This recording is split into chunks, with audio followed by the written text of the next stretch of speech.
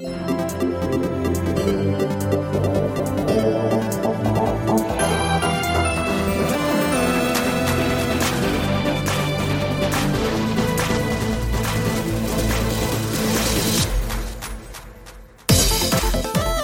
got this, timer.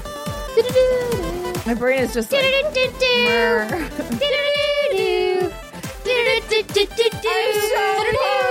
Let's go. You guys are the best. This is the final countdown. Okay, let's get this show on the road. All right. What's good, everybody, and welcome to another episode of the What's Good Games podcast, your source for video game news, commentary, analysis, and funny stuff. I'm Andrea Renee, joined in studio by Miss Brittany Brombacher. Do you ever have a tag in the back of your pants and it itches your butt cheek and it's really irritating? Yes, all the time. God, that's tags happening are right the now. worst. Hello, friends. And Christine Steimer is here. Hi. I'm so glad you guys are here. Why don't you just move to the Bay? Or and we you just could do move this? to LA. I know, I'm working on it. Slowly but surely, I'm going to come back to Southern California where the sun never sets. It does. I was just, having a moment. It is wonderful weather for the most part. I enjoy it very much. It's been a wonderful week so far. We did our fantastic Patreon happy hour Q&A and the return of the after hour stream yesterday. And boy, oh boy. Oh, man. Was it one for the books. In the words of Andrea Renoy, things got lit. They certainly did. Wait. Well, we started off the day by shooting our December secret segment for the Assassin's Creed wine collection, which, of course, if you are interested in watching our Assassin's Creed wine tasting, patreon.com/what'sgoodgames, you can still get in on that secret segment tier or up your pledge if you're already at the $1 tier. So we started off, doing a little wine tasting. Went straight into the happy hour Q&A with my special holiday drink, which we still haven't come up with a name I mean, yet. I have my name for No, it, but we're no not one calling likes it that. No, Brittany's name is not only not safe for work, it's just highly inappropriate. It's true. But you can watch it on my Instagram story. I'll try to save it before I forget. That's a Don't thing you can forget. do, right? Yes. You can save the story. Yeah. I think it automatically You can does it. download. No, Yeah. it doesn't automatically do it. You have to hit the download button. I think you can put a setting. Oh, that's for brand pages.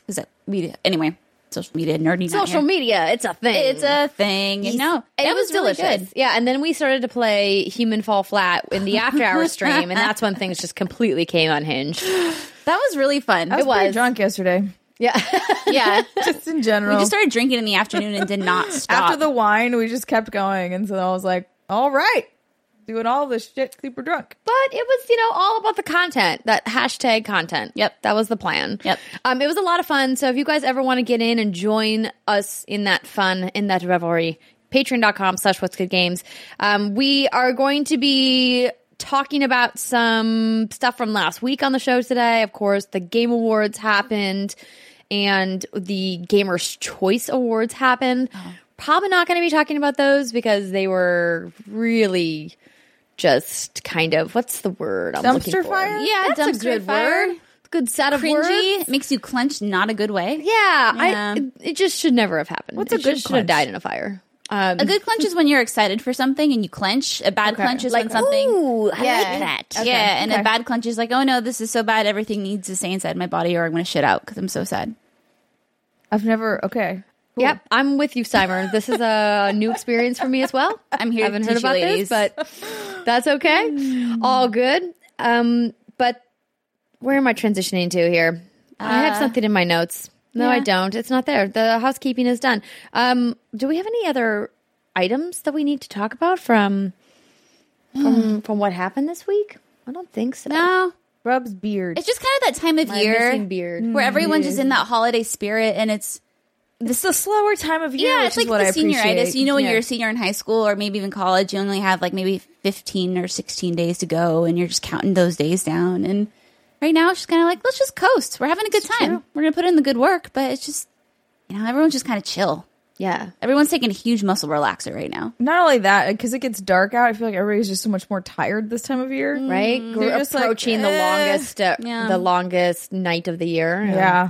Yeah. So I feel like this is just the time where we should be hibernating if we were those types of creatures, but we do not.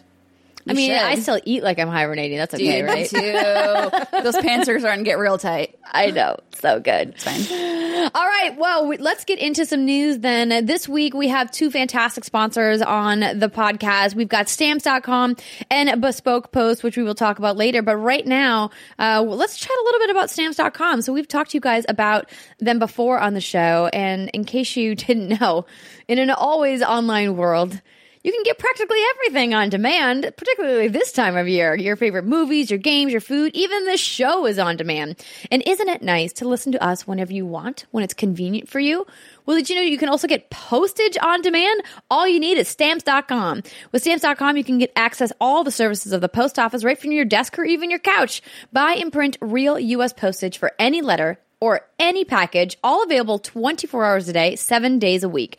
Just click print, mail, and you're done. Stamps.com will even send you a digital scale so you can weigh your letters and packages and print the exact amount of postage every time. We are guilty of overpaying for postage here at What's Good Games. We, of course, are shipping things and going to the post office several times a month for those awesome Patreon rewards, but definitely have overspent on postage for sure. You can avoid that if you get your own digital scale from Stamps.com. Skip the line and print at home. Right now, you guys can use code WGG for a special offer. You get a 4-week trial, which includes postage and that digital scale.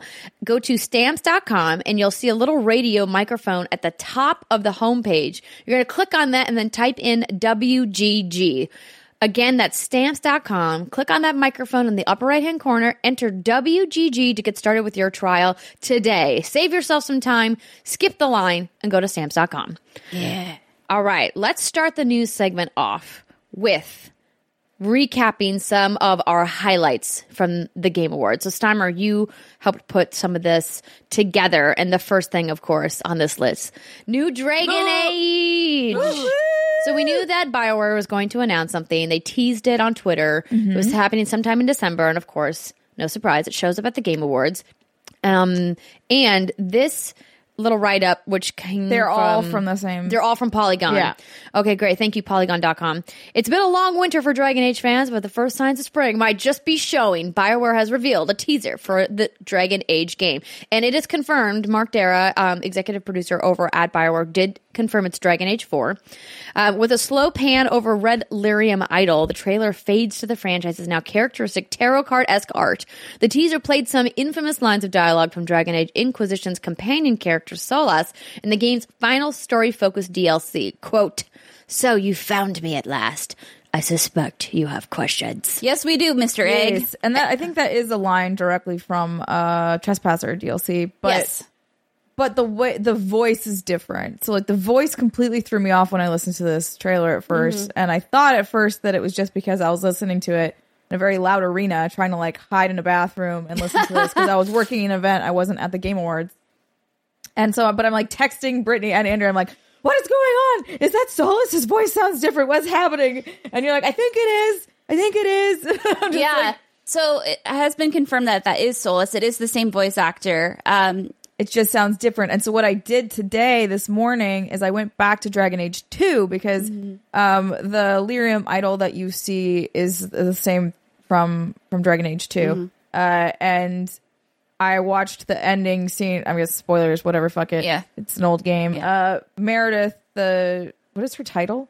Oh, Command. She's commander of like the Templars. Yeah, but yeah, I yeah. don't remember. Knight Commander? Knight Commander Meredith. That sounds right. And she goes crazy because she makes a sword out of red lyrium because she's stupid. Yeah. And then when she as she's morphing into like this thing, her voice changes. It doesn't sound exactly the way Solus's does, but it does. There's definitely an effect on the voice. So I think what you have mentioned of like Solus trying to use the red lyrium to boost his power might be true, but I think because he's technically an old god, it will probably go better for him than it did for Mortal Knight Commander Meredith. Yeah. And so when this trailer or teaser, I guess is what you would call it, premiered, Andrew was like, what's the big deal? And for a lot of people who don't know, you have to be balls deep into the Dragon Age lore to kind of understand the significance of what's happening there. So I have the thingy up and I'm looking at it right now, just like that main picture of the Dreadwolf and the Lyrium idol in the middle. Idol. So yeah, the Lyrium idol is in the middle. Next time I was saying it's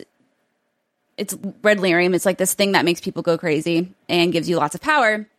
And if you look, it looks like it's in a circle, and that circle has cracks in it in the top right corner. And so we know from Trespasser that Solas wants to this doesn't go all over your head. Solas wants to fine. Yeah, I know. Yeah. Solas wants to destroy the Veil because he's the Veil is what is keeping. What do they call the other realm technically? Fade? The Fade from sort of Earth, whatever. Like the immortal world. So it keeps the two apart. Right. So Solas erected the Veil in the beginning, and then he was like, "Oh, this didn't go very well," and so now he wants to tear it back down because doing that will. Chaos will happen, and he wants the world to burn, literally, and then he wants to restore the glory days of the elves. So if you look, this is all fan speculation, by the way. So that looks like it's cracked, which is what we know Solas wants to do. Also, around that circle, there are 7 little symbols, and there are 2 of them that are not Still great. lit. Yeah, they're not grayed out. And in all Dragon Age lore so far, we've had 5 blights with the arch, and so that we have 2 more old gods that haven't been awakened as an archdemon. To back up, a blight Yeah, is when one of the old gods is sort of resurrected in a way that by the Darkspawn, they're tainted. Right? Yeah, by the Darkspawn, and they become an archdemon, which is the form of a giant dragon, which is what, if you play Dragon Age Origins at the very end, you are fighting an archdemon, technically an old god. And you have to either sacrifice yourself or one of the other Grey Wardens. Templars, Grey Wardens. Wow, brain. Grey Wardens needs to be one to kill it because you have the Darkspawn like blood in you. Yeah. So it's interesting because I would like to see us go back to the Blights from Dragon Age Origins. I think this would be a good game to reintroduce characters like Fenris, because he is an elf and he hates mages, and if Solas destroys the Veil, he'll turn into a mage. Well, he'll have all his magical powers. Be like, oh, what's happening? Anyway, we're nerding out a little too heavy about this, but we're very excited. We're very excited. And so, yeah, if you don't know the lore and the history of this, and you haven't spent too many hours of your life dedicated to learning it, you're probably like, what's the big deal? But it's the Dreadwolf. Solas did you real dirty. He's basically saying, like, I'm going to destroy the world. It's happening. I'm sorry. If you're not an elf, you're just screwed and bye forever. Even I feel like if you are an elf, you're kind of screwed. Like, he'll probably wipe out the current, wiping everything out, and starting over. Yeah. Oh, it's going to which might be a good transition into Far Cry. Good job. Take it away. I don't have the show notes, but I do know that they announced Far Cry New Dawn, and they spoiled this on stage. So like, I was really kind of perturbed about that, which was maybe me just being upset for no reason, but they spoiled the ending of Far Cry 5 like on stage while they were announcing Far Cry New Dawn. It's not even a year old yet. Yeah, it's not. It came out in March. Yeah, like so I thought that was super. I mean, I did not watch this part live, but when I was talking to you, I was like, that is kind of weird. But also, why did they need to announce this now? I think they're making too many Far Cries. I'm just gonna say it. Slow down. Yeah, I think announcing a new Far Cry in the same year that you've released a Far Cry is a little aggressive, and this is what happened to Assassin's Creed and why they slowed that franchise down and said, hey, we need to take some more time to really refocus on this franchise. And not to say that Far Cry 5 was bad, but it was super samey, right? Dude. Like if you look at everything that is like the pillars of a Far Cry game, it was just like reskinned. Did they add some interesting elements? Yes. But did they do anything innovative? No. Peaches and cheeseburger were the best part of the game. The rest of it was just like basic ass. But the new one has Cry. Timber the Warthog. I did see the war. He was very cute, Timber. or the boar, or whatever he is. But yeah, he was. As you pet him, I'm like, oh, I'm giving you a little boar. And That's to cute. release this game in February, it's like, do you know how strong January and February already is? And I understand they released it for $40, but this is a game like I had fun with Far Cry 5. Far Cry New Dawn is something I would like to play, but it's not going to be on top of my priority list anytime soon. And I guess to back up, I guess we're going to just talk about spoilers. Yeah, because, let me read the little blurb here really quick. So it says, taking place 17 years after the events of Far Cry 5, New Dawn appears to be set in the post-nuclear wasteland. Unlike most of the past Far Cry games, New Dawn appears to give players makeshift weapons like CO2-powered crossbows that shoot saw blades. While the game's exact plot is still unclear, according to details we know, players and their co-op allies will be tasked with leading a band of survivors against a group of evil marauding highwaymen, as well as trying to survive against a variety of mutated creatures. The trailer also features a very brief glimpse of Far Cry 5's principal villain, the cult leader Joseph Seed, though it's not clear how he fits into the story of New Dawn. The game appears to be a smaller scale, standalone spin-off, similar to Far Cry 3's Blood Dragon. According to the Amazon pre-order listing, which went live shortly before the Game Awards, where the game's first official trailer was set to debut, New Dawn will cost $39.99. So I have some notes here about some stuff about this game, because GameSpot and maybe other outlets too got a really in-depth view about this game. So this is kind of the stuff that seems like kind of interesting for context. So yeah, we have the Highwaymen, and they are led by twin sisters Mickey and Lou. And so what I was reading about is that their father was the leader of this group, and then they killed him because he became a problem, and they killed their own father, and now they are the leaders of the Highwaymen. That sounds right. That sounds about right. That sounds like Far Cry. So you will be playing as a new character. You will encounter a few characters from Far Cry 5. And it says, obviously, the father has managed to survive. And so the new settlement is called Prosperity. I was... sorry. No, I was going to talk about the ending of Far Cry 5, but I won't now. Okay. Fine. So the new settlement is called Prosperity. And it says, the effort you put in will be reflected aesthetically as the community expands, morale improves, and more people start showing up. The expanding place and new people will mean specialists who can help you create and repair gear, for instance. And so one of the new things that's being done here are with the outposts. So in Far Cry 5, obviously you find an outpost, you claim it as your own, you go on your merry way.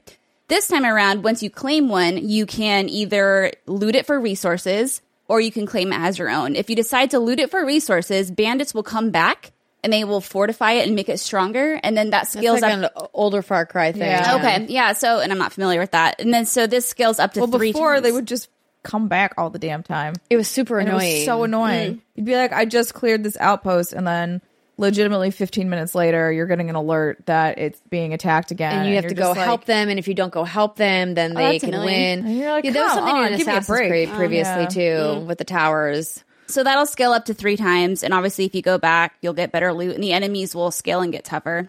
And then there are these things called expeditions, which are missions outside of Hope County.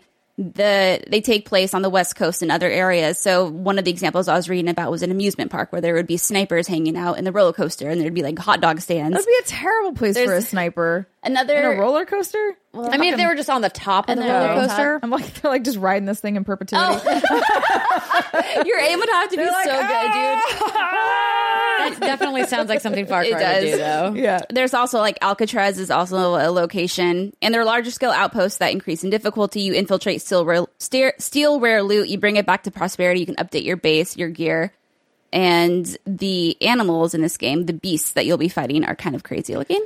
I think this all sounds perfectly fine. I think it's like, cool, that sounds fine, but like my big question is why? Not really that. What was funny, so again, I wasn't at the Game Awards, so I watched a lot of this stuff this morning because I just hadn't had time to catch up on it. And as I was watching this, I pinged the group chat and I was just like, wait, so is Far Cry New Dawn basically trying to be Rage 2? Like, it kind of just struck me. As I was watching, I'm like, this just seems kind of like a different version of Rage. And I just think like the post-apocalyptic thing after a nuke has just been done. It's been done so many times in video games, and I just think it's so uninspired. You know, and Far Cry, one of the few things that really differentiates that game from a lot of other first-person shooters in the open-world genre, particularly within Ubisoft's own stable of open-world games, is its unique narrative twists and how they get these really wacky villains and they take you to these exotic locations. And it's like, really? This is like what you got up your sleeve is post-apocalyptic, trying to survive mutants in the wasteland? Deer with pink antlers. Hey, I'll take it. I'm not trying to like shit on this because I really do like Far Cry and I think that they're fun games. I just have no desire or motivation to play yet another. I think it's just romp through the wasteland. too A little soon for me. And like, I do think this could be interesting and it could be fun and in co-op if they do co-op better than they did in Far Cry 5.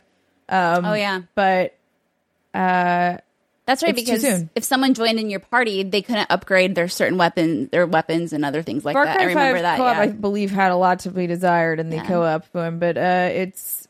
Well, I think that was a weird sentence. That's Anyways, fine. don't worry about it. I follow you. No, like I will play this, but just not obviously at release because January and February are already loaded. They're already stacked. This is yeah. like, yeah, in let's- March too. So it's Unless like this yeah. was like February of next year.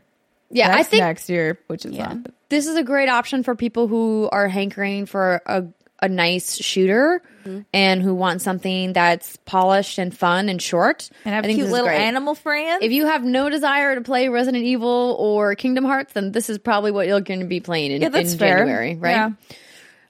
Speaking of Rage, too, we got a brand new gameplay trailer at the Game Awards as well, revealing how the action-heavy shooter has moved on from the original game's gritty tones for more colorful post-apocalypse. Just to go back real quick, Far Cry releases in February, Yes, Yeah, we said that. but you said this will be playing in January. Oh, Just well, wanna clarify. she means you'll skip those in January. Meaning, and move like, on if you to- have things to, like, if you don't have things on the docket in January and February, because both of those games that I mentioned begin at the last week of January, like 4 days. till Don't the end of the YouTube month. comment us, friends. Don't tell us we don't know what we're add talking us. about. We said it's out February 15th, I know, but 2019, the same day as Crackdown 3. okay, okay. So Rage 2 I'm got playing a, Crackdown. You guys can play Far Cry. got a release date of May 14th, which is a nice time. I think it's a good slot for them to be in. May is traditionally a pretty slow month. The over-the-top violence and tongue-in-cheek humor is a hallmark of developer Avalanche Studios, which created the game for publisher Bethesda. Avalanche, of course, recently completed Just Cause 4 for Square Enix, which launched just last week.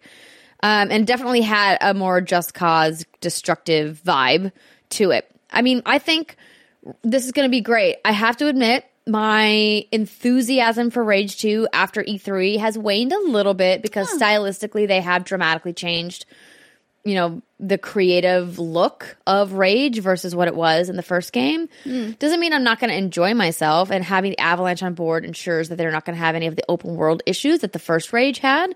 I think that was a really smart move to bring them on board to help with the creative development of the game. But I don't know how pumped I am about how wacky and over the top it's starting to look I dig versus it. more gritty. I kind of liked the more gritty feel. I like it only because, like, I did not play the original Rage because I was just like, this looks like too generic almost on a certain level. So I enjoy that they're messing with colors and like going a little bit wackadoodle. I'm like, yeah, why not? Like, if you had to be in a post-apocalyptic world, it may well be batshit crazy. It's like Mad Max meets Sunset Overdrive. which sounds yeah. fucking great. Okay. I just have little to no desire to play this. Nothing about it grabs me. And it just could be the Wasteland thing. But you're not traditionally a big shooter player. No, Yeah, it has you're to, you know, typically, shooters need to have some sort of interesting element to it. And I know, like, Rage is, like you said, Sunset Overdrive, but it just, I don't know, man. Too Wastelandy, I don't know. We'll see. I'm going to try it. This is kind of how I felt before I played Spider-Man, and I ended up loving the shit out of Spider-Man. I don't think this is going to be anywhere near as good as Spider-Man. They're completely different games. I get that. Wow, throwing the shade. Let's just keep it real. It'll be I love how when Brittany gets a little salty, a little, think little these dose are of salt. apples and oranges. They are. They're very They are. different games. But what I'm saying is, I don't. Okay. Yes, they are. Okay. They are. Right. They are 100%. I just, yeah. All right, how about we talk about something we're all universally excited about? We got a new story trailer for Anthem during the Game Awards, which was very exciting. The trailer helps give some additional context to the world of Anthem, while the developers have been hosting some live streams on their Twitch channel. This is a good look at how Anthem's story will look once the full game is available. So, Brittany and I got to go to a behind closed doors presentation with some of the team from BioWare, Mike Gamble and John Warner. I have my notebook. And we love those guys. They're great. We took a bunch of notes. The thing that we did was like an hour of a deep dive. Wait, into, when was this? This was the morning of the Game Awards. So we so got to left see a out. more inside look at what they were talking about in this trailer. And I also have a bunch of notes. Good Lord. My handwriting is so bad. So they basically were talking about the Legion of Dawn and who is the Legion of Dawn, who are the freelancers, what is the anthem of creation, this energy that funnels through the world, and how you as a freelancer combat it, and how other groups in the world are trying to harness the anthem and use it for their own purposes. They talked about a new villain. The new villain group is called the Dominion. They're a militaristic group that arose from a conflict in the freelancer ranks, and they want to keep everyone on a short leash with a philosophy of peace through force. They have been attacking other settlements in the world, including Fort Tarsus, which is the main fort that you're going to be romping around in. And the Monitor is one of the lead guys. So the Monitor is kind of like the big bad that we got a little look at in this new story trailer. The purpley guy? Yeah, and he seems like an interesting villain because he thinks according to our little event we did, he thinks he's doing good, but he doesn't quite understand how everything works. And so in that trailer, he says, what's exact what going to eat? I want to end this needless suffering or something along those lines. Yeah, I mean, I think in He's kinda like general, Thanos in writing that way. good villains, they need to they need to have feel like what they are doing is You correct. need to understand kind of where they're coming from in a fucked up way. Yeah, because otherwise it's just like, I'm cartoon villain doing evil things for evil reasons, and you're like, Right. what? All right. And I had asked, is he, more of an anti-hero than a true villain? And they seem to not want to answer that question when I asked them that. But it sounds like, You have to decide for yourself. yeah. they told you. And I was like, that sounds like a load of crap. I mean, Decide for we're not myself. quite sure how people are going to take him, so I can see not wanting to tell people, like, no, Right. you should figure out your own take on it and see whether or not he does have redeemable qualities or not. Yeah. And what I thought was interesting about them talking about the anthem of creation is that they mentioned it's not something that can be turned off. And we were trying to describe like what kind of an energy force this is. And I asked him, is it like the force? And he said, no, it's more like gravity. Yeah. It's just always there. It's always persistent. It's just part of the universe and the way things are. And that because of that, it leads to ongoing adventures and storytelling in a persistent world, because that always leaves them opportunity to create content around this idea that the anthem is just always there. It's always around, and it affects life in different ways. Oh, yeah, because I asked the question. I was like, what? Because I was confused because they're talking about these artifacts, but it sounds like the artifacts where the most activity takes place with the anthem. That's kind of the thing where all the shit goes down. But yeah, like she said, anthem's always there. Right. What I really got excited about, though, was them talking about the frictionless multiplayer.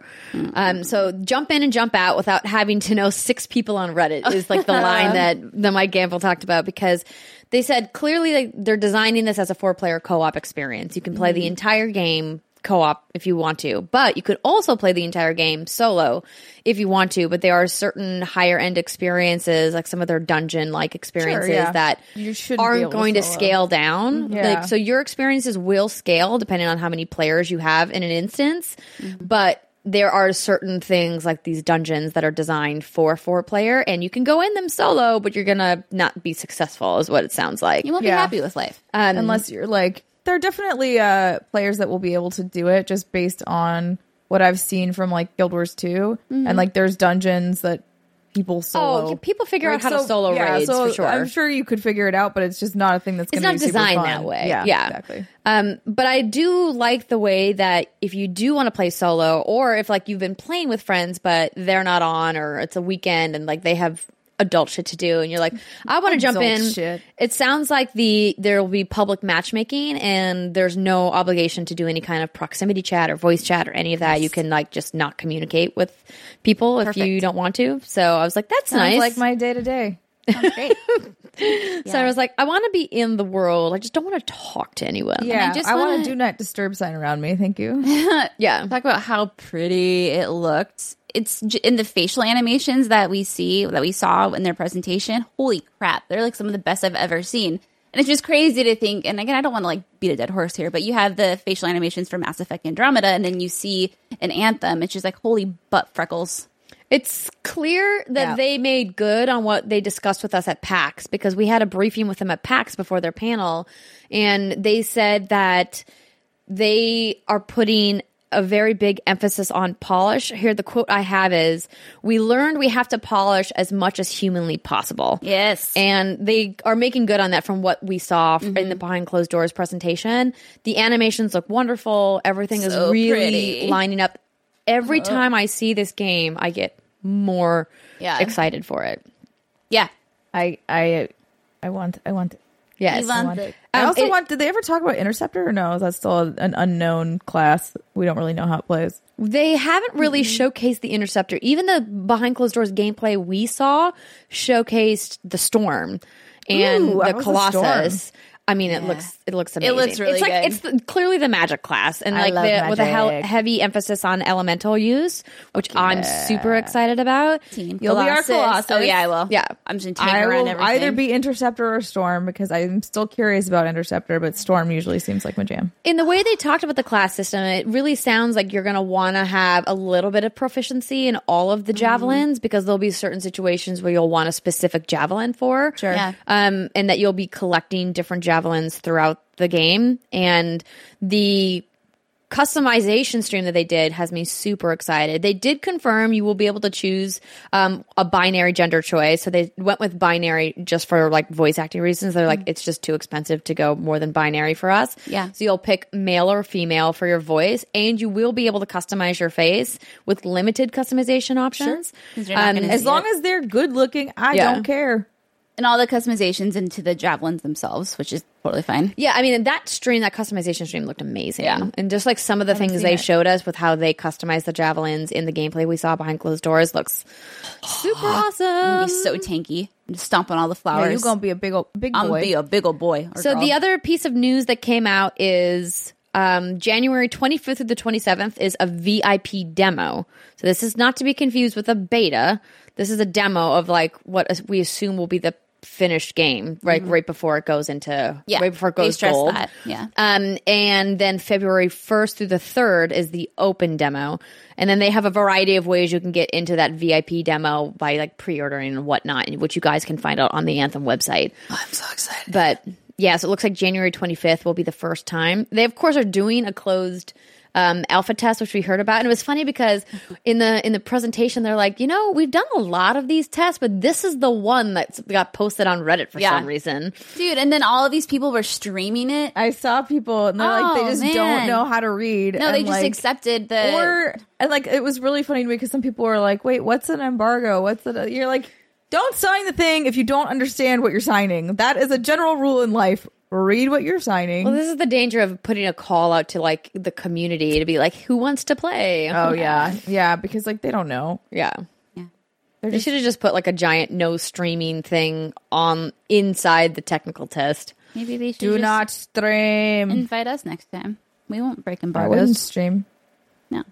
Oh my god, I'm so excited for this. Yeah. Obviously I've always been excited for it, but every time I see it, like you were saying, it's just something about it gets me more and more excited about it. I think at this point I'm just ready for it. Yeah. Like, just give Yeah. me the thing. I want to like squat up. I want to roll. I want to shoot some shit. I want to fly Yeah. around. I want to be fake Iron Man. Let's go. Yeah.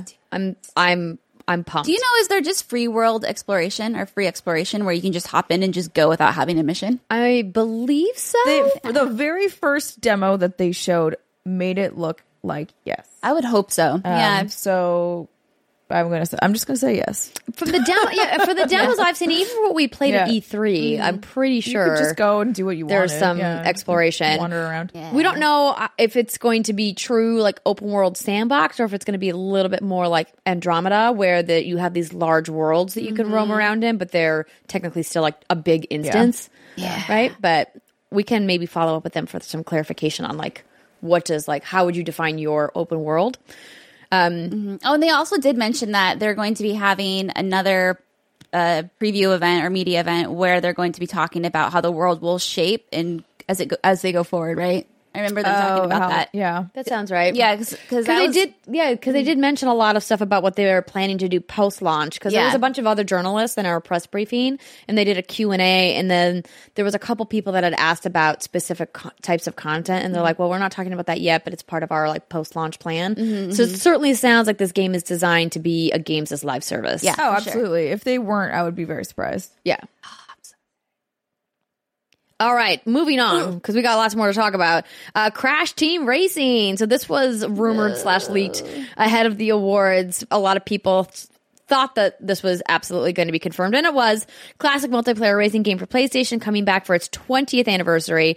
Activision announced during the Game Awards with a disturbingly chatty Crash Bandicoot there to present. That was kind of a weird moment with Crash on stage with Jeff. They like opened a big box and he's like, oh no, you got to spin into it. And Jeff's like, maybe I just lift the top off the box instead. It's called Crash Team Racing Nitro Fueled. And it's a version of the PS1 original that Activision calls, quote, built from the ground up. Longtime Activision dev Beanox is developing the HD upgrade, which will feature characters like Crash and his sister Coco among the roster of playables. Modes from the original game carry over, like adventure and time trials. The core difference is that Nitro Fueled will include both offline and online play, as one would hope for a multiplayer game launching in 2019. Still, many of us hold a torch for the game we remember back in 1999. So that's coming out June 21st for $39.99 and will be on Switch, PS4, and Xbox One. Cool. I don't know. This wasn't a thing that like I personally am super stoked for, but I know a lot of people are really into Crash. So. Yeah. So those are some of the highlights from new announcements at the Game Awards. Obviously, I missed one big one that you guys probably want to talk about. Joker from Persona 5 is coming to Smash. So this is this was up by the Dragon Age news, and we kind of jumped around a little bit, so I missed it. But this was probably the moment that the most people had visceral reactions to in the room. Oh, yeah. And the guy next to me, I thought was going to lose his shit. Was it Andrew Goldfarb? It was not. It was a guy who I did not know, but he just kept yelling over and over again, oh my God! Oh my God! I can't believe it! Oh my God! It was just freaking out. Yeah. Good. And I'm just sitting back there being like, cool. Yeah. Well, at first I thought it was going to be, hey, Persona's coming to the Switch. Or I don't know. Something like which would have that. been fucking amazing. That probably would have been a better announcement. And then Persona 5 on Switch. That Persona 5 on Switch would have been a better announcement. It wouldn't have helped me, but anybody who's not yet played. Yeah. And then when you saw the Smash symbol, I was sitting next to Ray and we're just like, oh my God, and Khalif. And it was such a good moment. It's cool. I only saw, again, I think I saw that on Twitter. I didn't actually see the real announcement, but I was like, ah! So I think the reason why I'm having trouble like understanding the hype is because like if you weren't excited about Smash already, why would a single character in a roster of like 70 fighters be like, this is now the reason I'm gonna buy Smash? One single Persona character. fandom is very strong in their desires and loves and likes of this franchise. And I want to see his summons and stuff. Oh my God. Yeah, and I think another reason why this is so huge is obviously Persona is a PlayStation exclusive, and so you're going to have these hardcore Persona fans think, oh my God, I can play as Joker on Smash? Like this, it could be the thing that gets people to get a Switch, right? I think it's awesome. I'm going to play him, totally play him. I'm terrible at Smash, but I'm definitely going to play Joker. This is the thing I just don't understand, why someone would buy a $300 piece of hardware they hadn't even contemplated to play a DLC character. It was funny because I think it was a video game attorney, Ryan Morrison, who tweeted, never would you imagine people like losing their shit over, Day like one DLC. It's just like, yeah, because people love to shit on DLC. Look what they did to Insomniac about the Spider-Man DLC that came out 6 weeks after launch.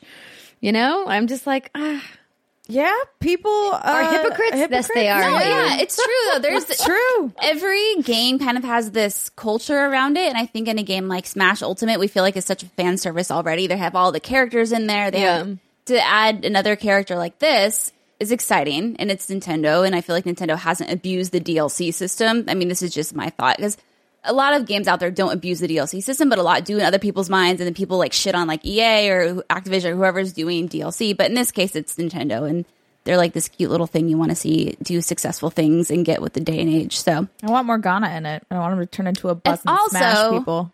What could this mean for future DLC for Smash? And that's also really exciting. Like, what are we going to see next? And I think this announcement worked really well because it was Joker. I think if it had been just like I don't know what other kind of not mediocre, but a character that wouldn't have raised so much stink. It would have been like, oh, you're announcing Smash DLC the night the game releases. Wow, this is kind of weird. But I think because it was Joker, it worked. Yeah. It was such an unseen, Yeah, I think even if it had been like Ryuji, people would be like, okay. Yeah, you're right. If it had been Ryuji, people would have been cool. Morgana. Oh. Anyway, very cool. Nintendo. I was excited about it. Keep building those bridges. Yeah.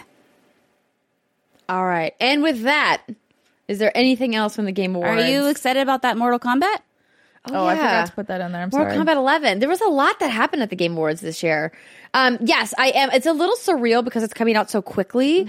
So they're having this reveal that they announced in January, and I'm going to try to go to it and get some hands-on and see what it's all about. Obviously, I'm a giant long-term Mortal Kombat fan. Didn't play as much of 10 as I would have liked. Still really loved how they changed the story mode to kind of mirror what Injustice has been doing. It was probably my favorite part of it. But the intense microtransaction system that they built in with like the graveyard and all of that was not a fan of.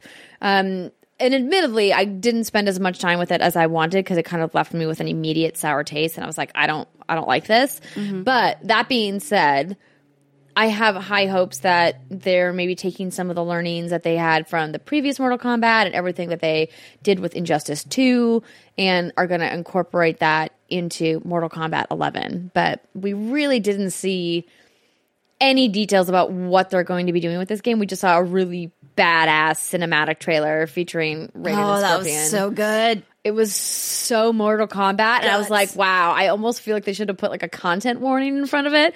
It was funny because Ed Boon recently tweeted. I saw the tweet. The tweet was good. Yeah, like, do you think we'll be able to get E for everyone? He's like, Mortal Kombat is still rating pending. I think we'll get that E for everyone. and then the ESRB replied. Did you see that? No, I didn't. And I think they quote tweeted, and I think they were like, okay, but Ed or whatever. Like, I don't know. They basically like did a little sarcastic. Yeah, exactly. Like, that sounds right. Not gonna happen. But it was pretty cute. Yeah, it was. It definitely looked great. And then, of course, we had our little contest. Would you call it a contest? It was more like a friendly guessing game as to like who we thought was going to win each of the awards. Oh, yeah. Because we haven't really talked about that yet. I think we talked about it on the streams, the Patreon stuff. Yes. But didn't talk about it on the show. But do you have the score? I think Steimer came in third place with 11 out of 22. I came in second with 14, and Brittany came in first with 17. So congratulations, Brittany picked the winners. Thanks. But super happy the team from Sony Santa Monica won Game of the Year for God of War. Yeah. Fantastic, wonderful game. Yeah. So congrats to all Nailed of them. it. Yeah, I feel like for the most part, the games that deserve to win won. Red Dead got best audio design, best sound design. I'm happy that Best Roger narrative. Clark. Yeah, best narrative. Roger Clark got the voice acting, whatever the hell it was called. Yeah. Best There performance. was no losers in a lot of these No. categories. I mean, they're really. all so good. The games were recognized that I think we wanted to be recognized. Celeste won, obviously. So yeah, it was good. It was a good show. It was nothing too crazy. Also, I was a little surprised that Overcooked 2 beat out Super Mario Party for best family game. I just don't think of it as a family game. I love Overcooked. Yeah. It's amazing. I feel like I would kill my family. Yeah. Yeah, I see what you're saying. So that's more of just where I would come from. But then again, I would kill my family in any game that I'm losing at. So, dude, Monopoly in my house back in the day was cutthroat. My dad used to make me and my sister cry. He would beat us so bad. Wow. Was he like you, like super like, oh, I'm kicking your ass? Oh yeah, no, there was no mercy. That's where you get it from. My dad didn't ever let us win, so I had to get better than him. And so when we would play games, he stopped playing video games with me because I started beating him all the time. And he was like, "Nah, I'm good. You go ahead and play with your sister." This is no joke. fun. No joke. That's amazing. It's gonna be me someday when I'm like, "Hey kids, I'm gonna show you how to really play." And then they're gonna get better than me, and I'm gonna be like, "I don't want to play with you anymore." Oh no. I'm done. Yep. That's so funny. Yep. Oh my god, Sounds correct. I love it. All right. Well, we've been talking about the Game Awards and the news from the Game Awards for quite some time now. We do have some other news that came out this week. Man. We are taping the show a little bit early because of some other production stuff we have going on, but not so early that we didn't miss the weird buff Sonic movie poster. So this write-up comes from IGN. Sonic the Hedgehog is making his way to the big screen, and they, of course, have their first exclusive look. Check out the official motion poster. Official motion poster? Yeah. That's what they said? So what it is... That can't be right. Well, it is. I just copy-pasted. It is, because what happens is you click the play button and it shows Sonic running through collecting coins, and then it stops and it's just a silhouette, and then it's like kind of smoking. So it's like a GIF. It's like a GIF is what you would call it. Also, What? Marketing is dumb. The poster shows a couple of key updates to Sonic, and we had the opportunity to speak with the creative team. This telling of Sonic's story sees him as a bit of a fish or hedgehog out of water.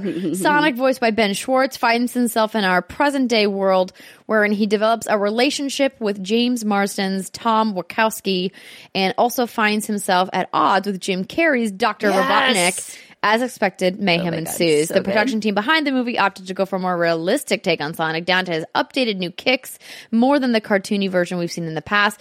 Filmmakers consider Ted to be an appropriate analog for the upcoming Sonic movie's integration of a CG character in a real-world setting. They, of course, referring to Ted the Teddy Bear with Seth MacFarlane. If you guys do not remember that movie, it's one of my faves. I haven't seen it. What? It's hilarious. I've heard it's really funny. I have not seen it. It makes me sad. I love it. I mean, it's like raunchy Seth MacFarlane humor, but I love it. So this is funny because it's just the silhouette of Sonic. And if you look, he's like pretty toned and he got those beefy quads going on, but you don't see his face. And this is funny because the executive producer, Tim Miller, was saying that the eyes is a really hard thing to do because Sonic's eyes is just like one big... They're giant. They're just... Yeah, it's just they're one like eye. 90% it's literally of his face. one eye. Yeah, and so there's always that funny meme going around that if you take away the white part of his eye, that it's just these little beady things and the white part are like glasses. The joke. So this is the quote from Tim Miller. I don't think Sega was entirely happy with the eye decision, but these sort of things you go, quote, it's going to look weird if we don't do this. But everything is a discussion, and that's kind of the goal, which is to only change what's necessary and stay true to the rest of it. He's not going to feel like a Pixar character would, because I don't think that's the right aesthetic to make it feel like part of our world.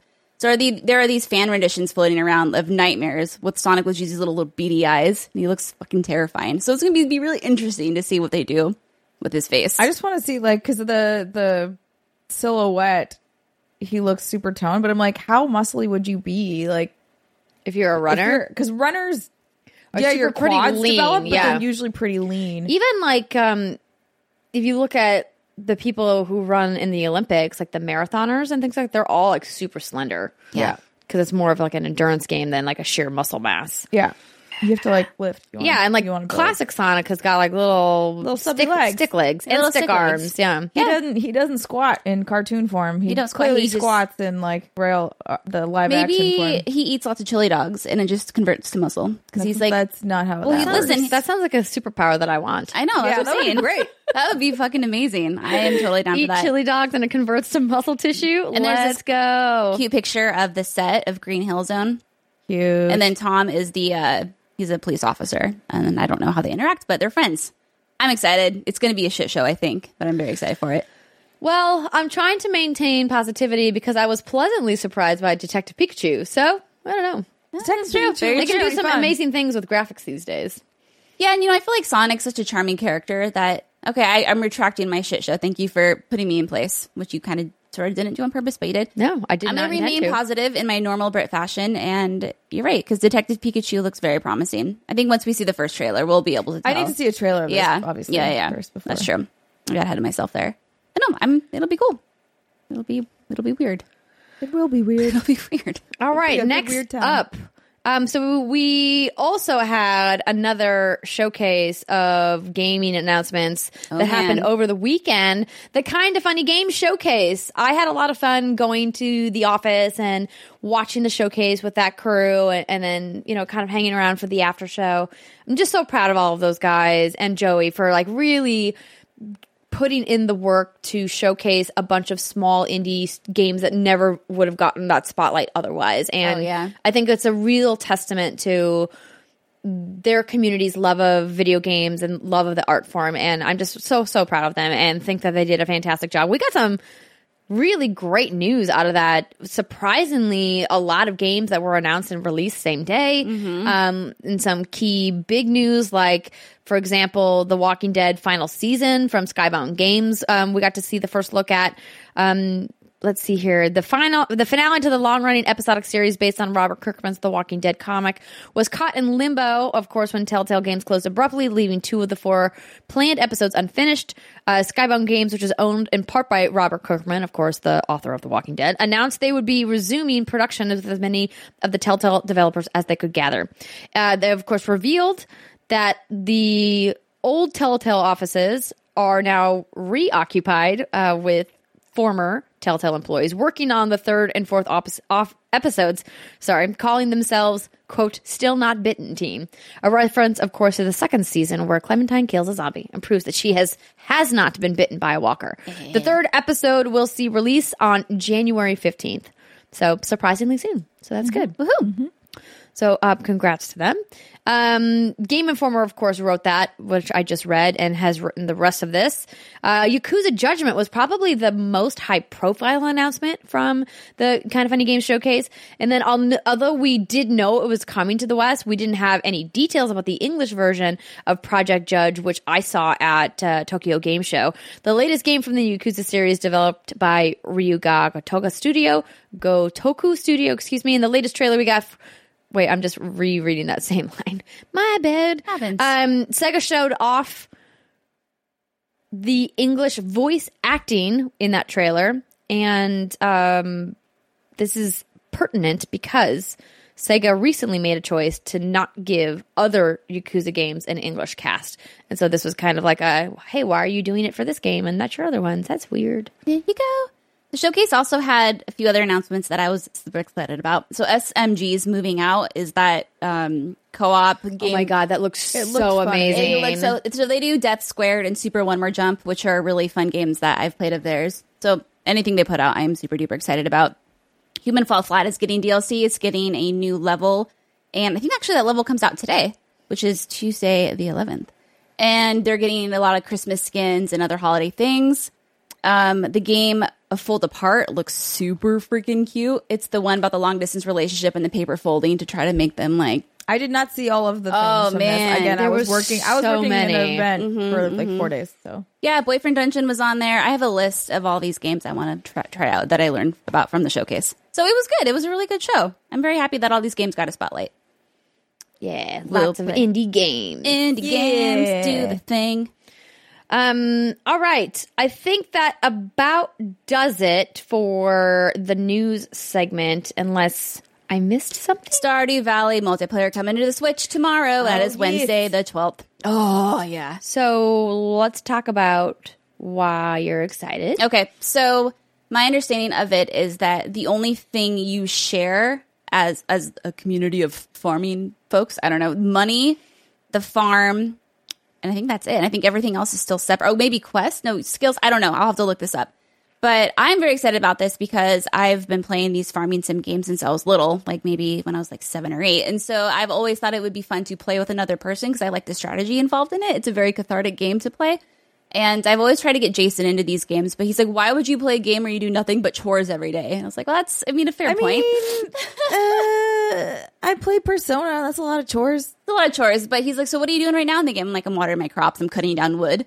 I'm mining. There's something meditative about it. 100%. And you're just like, okay, I do this thing so I can do this thing. And I've made my garden. And like the way you plan out your garden or your farm or whatever it is. Yeah. And like I've made like a nice little orchard off on the side. Like, yeah, I don't know, you have your nice bees growing. It. No, It's definitely the one franchise that I go to if I'm ever stressed, if I need just something to feel good and relax myself. Stardew Valley, Story of Seasons, and back in the day, Harvest Moon were my go-to. So I've never played these with anyone else, so I'm really curious to see how that works Brittany, out. You and me, girl. Oh yeah, we're gonna get married. You can get married. That's right. Oh my God, we're getting married. We're gonna become Steinbacher. The Steinbacher farm. That was a very exciting moment. Yes. Yeah. People are like, what the hell? Definitely a gift waiting to happen. This is just people were like, what the hell? Christine's tickets were under Christine Steinbacher at the Game Awards. Because they know that we're married and have joined our names together. And aspirations to be together forever. Yes. But no, so I'm really curious to see, how does this work with another person? Does it take away that meditative, charming part of it, or do you just get mad and you're like, why didn't you water the turnips today, Agatha? What's your problem? Did you milk the cows? We have sprinklers. That's true, but at first you don't. You got to do the hustle. At first you got to hustle. That's what I always laughed at. Like whenever you get married in that game, the husband or wife seems super useless. And that like they're like, oh, guess what? I watered your plants today, and you're like, bitch, I have sprinklers. What are you talking about? Like you didn't do anything. And then I had automatic feeders on all of the in the stables or in the barns or whatever they are, and then they would be like, and I fed the animals today. I'm like, no, you didn't. No, you didn't. The machines that I paid for fed the animals today. Yes, you didn't. And the machines that I paid for watered the plants today. You have done nothing. Okay, so I'm trying to read. Okay, so here we go. First and foremost, online co-op, which supports It's fine. I'm just listening. So the co-op supports up to 4 players working together on a single farm. You'll get your own cabin. This is from Polygon. But otherwise, all the farming, fishing, and whatnot will be a collaborative effort. You can have your own partner, too, though. No sharing of spouses here. One of the options can be another player. Voice chat is available as well. You have to have a Nintendo Online subscription service. And yeah, I am so excited. I'm going to try this out. Let's make the Steinbacher Ranch. I know you and I will have fun, but I'm curious if I can get Jason into this. Because he's always been like, why are you playing the game? Love you, honey. I can absolutely hear him saying that in his actual voice. I'm with you, Jason. Why are you, honey? Why are you playing that game? It's fine though. I feel like there's so much stuff from last week that we just missed, but I don't want to spend too much time going backwards. But just quickly, Epic launched their own game store to compete with Steam, and they announced Fortnite Creative, which is definitely going after the Minecraft audience, which still remains the #1 game on the YouTube gaming platform, which I thought was really interesting, despite how big Fortnite is. Dude, Minecraft is a beast on YouTube. Well, they got deep roots, right? Yeah. Like that game's been around for a decade, so it's going to take a long time for Fortnite to topple Minecraft. Yes. But this new creative mode certainly is opening that door. Yeah. They had, of course, launched season 7. I thought they were going to announce something with the Avengers team, but then they didn't. So that was kind of a weird moment at the Game Awards. We also got news that Geralt of Rivia is coming to Monster Hunter World. Geralt, whatever. It's so funny. What is it about that name that people who haven't played it can't pronounce? Is it just like you want to say Geralt? Because I hear Geralt, I hear Geralt, I hear nothing to suit personally. I don't know. I've played that game. I just haven't played 100 hours of that game. Also, I haven't played that game in like 2 years. 3 years? When did that game come out? Many years ago. 4 years? Many years ago. Time is an odd construct. I don't understand it. Also, I mispronounce names all the time. My bad. If you're up there, if you're out there listening and your panties are in a bunch because I mispronounced his name, I apologize. Geralt You does can that to unbunch your people. panties now. May 2015. That's when the Wow. expansion's coming? No. Oh. 2015 was 2015 2015. release. Listen, Dude, my brain's not it's working. fine. We're all kind of It's fine. Out. What I am excited about is this expansion because they just announced that they're doing some winter DLC for Monster Hunter World that I was like, you know what? I haven't played Monster Hunter in a while. I would love to go back. And seeing it at the Game Awards was really exciting. And then when this press release came in, I was like, ooh, this is interesting. So the expansion will include new voice lines that have been supplied by Doug Cockle for the English version. Yes. While the other languages are getting new lines recorded by their respective versions. So whoever CD Projekt Red hired to do their localizations, it sounds like are going to be doing it in the Monster Hunter language, which I'm really excited about. But also kind of hate at the same time. There are going to be some new-ish monsters returning in the Arc-tempered form. So this is going to be from December 19th through January 3rd. And then the progress... Oh, they're doing a free trial that lets you play up to Hunter rank 4, and then your progress will carry over into the full game should you want to invest, and that will be live from the 11th through the 17th. So if you haven't played and you want to get in, we should play. It'll be fun.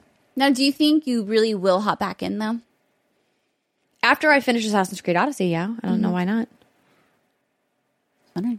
I want to play. Why are you judging me? I'm not. I'm just asking because my question, my Are thought. you? It sounded like you were asking me with judgment. Well, no, because we always say we want to hop back and we want to hop back in because I think We the want DLC to do things we cannot the always DLC do. looks good enough, even for me, someone who hasn't played it since the month of release, to get back into it. But I'm thinking, like, am I actually gonna do it?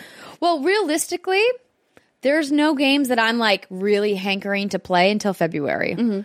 I'm going to dabble in a RE2 because I said I would for you. I'm going to That's true dabble friend right in there. KH3 because I love Disney. I just want to see how it's going to go down. But I fully am expecting that game's That we're going to nope out. that game's gonna not float my boat, and I'm gonna be like, this was cool, but no thanks. No, thank you. Thank you. But no, thank you. That's what I'm expecting, and so that means I have the rest of December and pretty much all of January to like play things that I want to catch up with. I do want to finish Red Dead Story and get to the end of that. I do want to finish Spider-Man Story. Right? I've done that. Yay! Finally, one thing I've done. Spider-Man feels like the thing I just need to sit down, do it, knock it off the list, and be done with Spider-Man it. is an easy. get it. Because I know get that done. like if I don't finish Spider-Man before I really like sink my claws back into AC, I'll probably never finish Spider-Man. Because AC is just such a huge game. Yeah. But yeah, I do think I'm going to. Well, let me know. Okay. Because I do want to hop back in, but I'm not going to do it unless someone's like, hey, I'm playing this thing. Not this. You're not going to Let's sound make like a plan then. Yeah. Let's I'm make a down plan. to like make a commitment. Have you guys ever actually played a game together? We did a Sea of Thieves round one time. That was one all time. of us, or was it? That was just you me. two? It was me, her, and Jason. Yeah. Okay. Yeah. And I got naked and 'Cause I, played the like, played with accordion you a decent and got amount. drunk. We did Pokemon. But That's that was true. for a stream and you That were was for here. streaming. Yeah. And I was not around. Wah, wah. We'll work on it, Brittany. That'll be That's our one of your resolution. resolutions. That should be for your 2019. resolution is to play more games Play with games us. with my friends. What a Yes. hard thing to do. I Yes. mean, we don't think it's that hard. Let's say we've got Crackdown and Anthem like coming. So Okay, If we yeah, don't yeah. play Anthem together, I'm going to be mad No, at no, you. no, that's going to happen. I would also be mad at you. I would be But mad we at have myself. a big decision to make before we get there. Yes, Are we we do. playing Anthem on PS4 or on Xbox One? Don't answer right now. Okay. I know. You me. think about it. You think about it. Okay. We're going to take a short break. When we come back, we're going to talk about what we have been playing, and hopefully, you guys are doing good, hanging in there with us. Stick with us, everybody. We'll see you in a minute.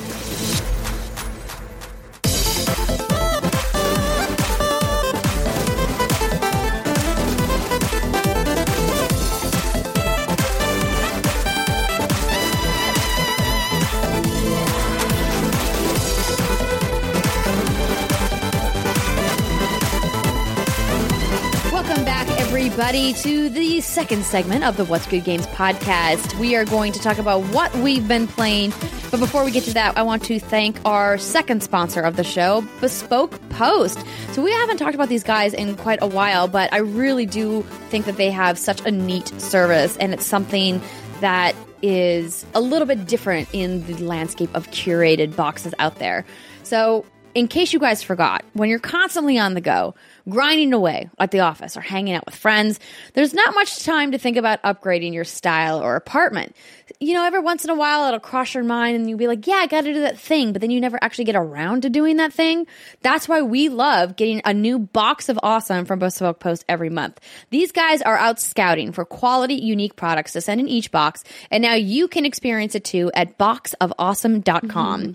I got the Vino-inspired box, which included a fun little tasting notebook where I could write down my thoughts about wine. Plus, it came with a fancy wine aerator and a really beautiful wine key, which, let me tell you, there's nothing like having a very high-quality wine key. It makes all the difference when opening your bottles of wine.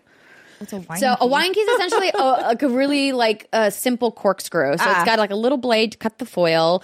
It folds out, the corkscrew folds out, and then it's got the double hinge on the pull for the cork. That's the double hinge is key to get the cork out Was without that the breaking little it. gadget that looks like a lady or a human? No, that's a different thing. I but think know what you're talking thinking about. of something else. She's talking about the thing you twist down. Yeah, and it's like what waiters use in restaurants to open wine bottles. I'll show it to you I like it. afterwards. Speaking of wine, don't forget we've got our secret segment this month. We tasted Assassin's Creed wine. Speaking of, sure Vino. did. If you guys want to get started with your very own boxofawesome.com and get your own wine key, all you need to do is answer a few short questions that will help them get a feel for the kind of boxes that go with your personal style. So whether you're in search of a perfect drink like me, a well-kept pad, or jet setting in style, Bespoke Post improves your life one box at a time. Each box goes for under $50, but has more than $70 worth of unique gear waiting inside just for you. The first of each month, you'll receive an email with your box details, and then you're going to have 5 days to change color, sizes, or add extra goods to your box. And if you're not feeling what they've picked out for you, simply skip it. It's just that simple. From barrel aging kits to limited edition cigars, weekender bags to classy DOP kits, Bespoke Post offers essential goods and guidance for the modern man and woman. To receive 20% off your first subscription box, go to boxofawesome.com and enter code What's Good at checkout. So that's boxofawesome, just like it sounds, .com, and use code What's Good, WATS, WHATSGOOD. I know how to spell our own name. Oh my gosh. For 20% off your first box, Bespoke Post themed boxes for those that give a damn. So thank you so much to Bespoke Post. And now let's talk about what we've been playing. And during the break, I had to look up this game that Brittany's been playing called Cattails. I was like, what is this game? And the first thing I noticed is that it's got cute little cats in the graphics. And the first pull quote they have is from Kotaku, and it says, like Stardew Valley, except cats. So, Brittany, let's talk about this game. Okay, so this is a game that was kickstarted. Is this PC only? No, I'm going to play it on my Switch. Now available on Nintendo Switch. Yeah. Fuck yes. Oh, no. I've been thinking about it. I have my Switch in my backpack. I'm going to download this. Play this. Okay, so it's a husband and wife team, and they kickstarted for $38,000. I think it was last year. And I think they've been working on it for a while. I don't know all the history. I'm sorry. But this game is, when I heard it's like Stardew Valley, but with cats, and I was just talking about this in the last segment. Oh, yeah. Like, I mean, hello, where do I sign up for this magic? Exactly. Like, how much better of a pitch could you get? Oh, I know. So it starts off, I mean, it is like that. It has some different mechanics with it, obviously. So you start off, you're a cat. You get to customize your cat. You have, I'm going to make a little ghost. Well, you only can choose from solid colors, I think, in the beginning. No, I'm getting there. Oh, okay. And you are adopted. Rage quit flip table. I know, she's done. This game no longer sounds fun to her. You are adopted, and you are at your human house, and then you are dropped off on the side of the road because the mom's a bitch. So you're now on the side of the road. So like your old owner like abandoned you? You were adopted by a little girl and her mother, and from what I've seen, because I don't know if there's more to this story because I haven't finished the story yet. You are dropped off on the side of the road because the mom is mad about something in her life. And I'm not sure why she's so upset. It makes me sad that she's so upset. Maybe you'll find out later in the story. Maybe. Maybe she just hates cats. Yeah, maybe. Who hates cats? Don't answer that. Who are deathly allergic probably don't like them very much. But they probably don't hate the cats. They probably just hate how the cats make them feel. Exactly. Yeah. Yes. And you are left along the side of the road, and you are a domesticated kitty. So you're like, what do I do with my life? And this other cat named Coco kind of appears, and he's like, let me teach you how to stalk things. So you have to stalk little critters throughout the world, and you pounce on them. And he's like, okay, I'm going to teach you how to do these basic things. And here are these 3 cat colonies you can join. There's a forest colony, there's a mountain colony, and then there's kind of like this fairy-ish kind of colony, I think is what you would call it. And fairy like as in Tinkerbell, or fairy as in like a thing that moves you across water? Okay, I don't think fairy is the right word, actually. I know you have mountain, and then you have a swampy, it's swamp, but I think one of the cat cults is called like fairy or something. I don't know. I might be making this all up. But you have 3 different colonies. There's got to be a wiki for this game. Yeah. Oh, there is. Sure, and I'm part of the forest colony, and you have, okay, so you have this big map, and there's this, cats are very territorial, right? But once a season, when seasons last 10 days, you have spring, summer, fall, winter. You have a festival with all of the cats where you get to participate in games, and all the cats get together and like, okay, we're calling it a truce. And over time, if you bring presents to the other colonies, you can build up your reputation with them. There's no farming in this, in that kind of regard, Stardew Valley, kind of the biggest thing here. So what you do is you wake up every morning, you sleep in your den, and you save in your den, and you go out and you hunt animals because you do have a hunger bar that slowly depletes. And if it goes to 0, I don't think you die. I think your stats are just buffed or really nerfed. I don't know. Okay. I haven't gotten that low yet. But you hunt. You can bring presents to other cats. You can have kittens. There are other... How cute! Oh my god. Okay, because you know that one of my all-time favorite games when I was a teenager was Pets. Yes. Which is part of the thing was you would have little baby animals. Right, but you are the cat in this, right? I know. So you get to upgrade your den. You can have kittens. You bring presents to people. They'll give you presents back. There's mining. So you swipe at the rocks with your claws, and the deeper down. Oh my god, amazing! The deeper down you go, the better gear or you get, and then you turn it into your mole friend, who then has a shop, and you can Wait, you build a friend out of rocks? No. There's a mole friend. Oh, a mole friend. Sorry, yeah. I missed. I was like, wait, what? And you have your cat own. would definitely eat that mole, but go on. Yeah, I mean, he would. The mole is cute. That'd be a juicy dinner too. So it's a big mole. It's a very big mole. There is in Stardew Valley, there are certain items that you have to bring to these stones because I'm trying to awake the forest guardian, and in order to do that, you have to bring certain items to each. There's like 5 or 6 different stones. So there's like a supernatural element, kind of. But it doesn't Stardew Valley as well. Yeah, it doesn't feel that way, but there is. So you have to bring like 3 trout and a sea bass and XYZ. So that's very similar to Stardew Valley. Exactly, and that's how you progress the story. And obviously, certain items can only be found in certain seasons. The other difference is the seasons are only, like I said earlier, 10 days, so it goes a lot quicker. There is a lot of RPG elements in this, so you can upgrade your fighting, your health, your foraging, and your swimming. And you can also upgrade skills. You can upgrade, like if you want like a super duper powerful attack, you can do that. If you want a skill called diplomacy, which helps you build your territory in the game. I'm slowly trying to build my territory out. I'm not sure what the point of that is. The game doesn't really tell you. You just kind of like hop in there and you just kind of figure it out on your own. But it's super cute. It's just like the perfect, it gives me that same sort of feeling that Stardew Valley and Harvest Moon and Story of Seasons give me, where it's just like, oh, it's like a cute little like relaxing sim. Like nothing too bad happens. Everyone for the most part gets along. You know, the dialogue between NPCs change depending on how much they like you or how much they don't like you. To start dating someone, you give them a red rose, and to break up with them, you give them a black rose. Wait, really? Yes. So like The Bachelor. What if we did that in real life?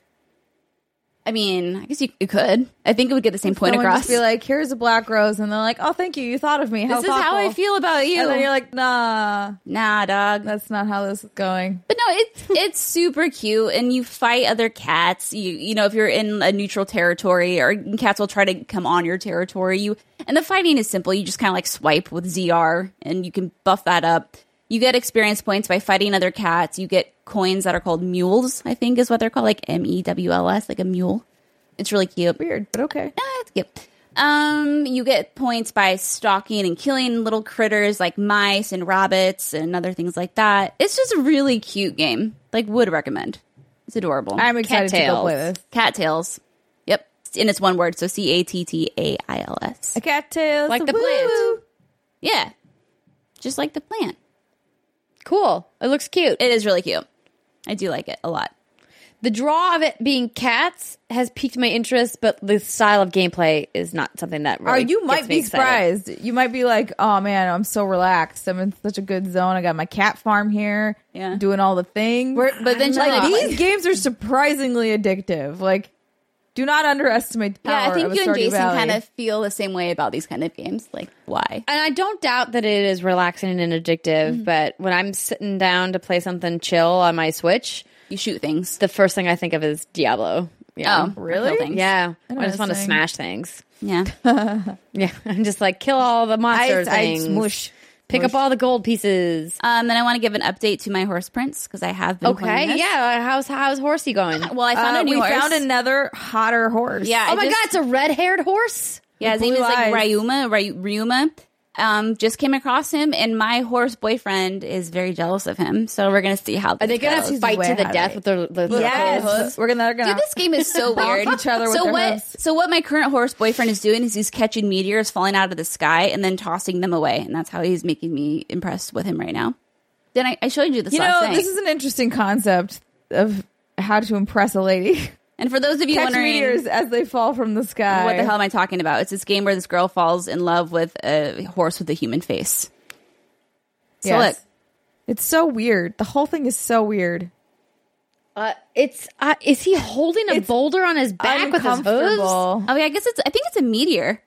It's There's just no weird. way. This is such a weird. I can't. Oh, even it's so with this bizarre. game. No, it's so fucking weird. But some people have played it, and we've been talking about it on the Facebook fan page. And I love you all. It's a strange beast. Yeah, that's my love game, triangle with literally. my horses. and figuratively. Horsey.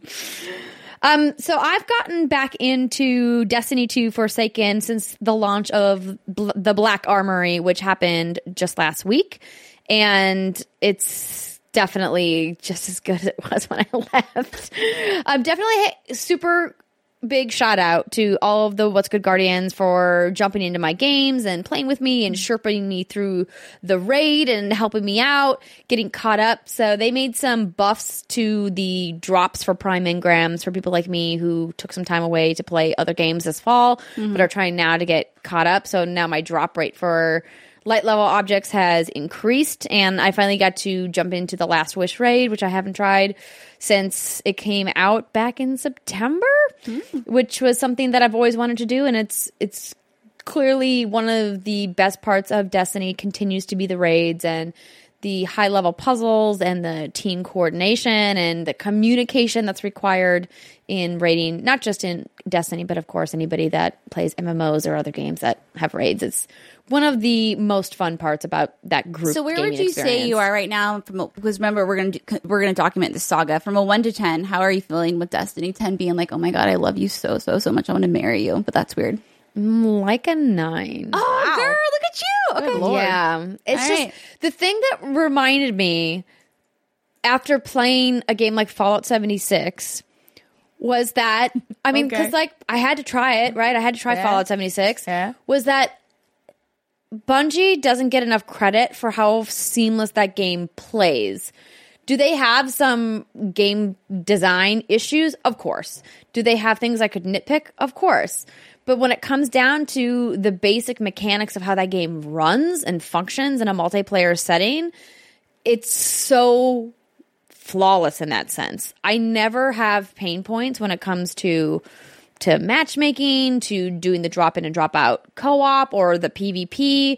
The gunplay always feels good. It doesn't ever feel clunky or gross. And like as much as I bitch to my clanmates about how ugly a lot of the hunter armor is, and I keep infusing my Solstice armor because it's my favorite piece of gear. That to me is such a small gripe, because I keep coming back to play that game because the gameplay is just so good. And they have really done a great job of improving the amount of things that you can do in the game, adding new quest lines, adding new rewards, adding new gear sets.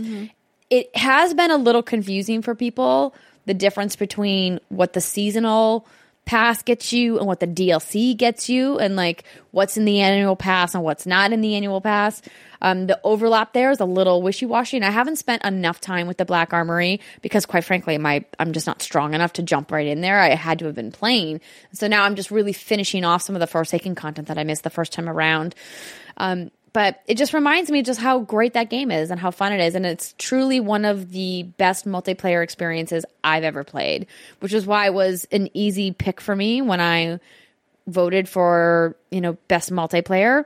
Super happy that Fortnite won. No doubt that they have killed it this year and have a fantastic multiplayer as well. But for me personally, I've never had a better multiplayer experience than Destiny 2.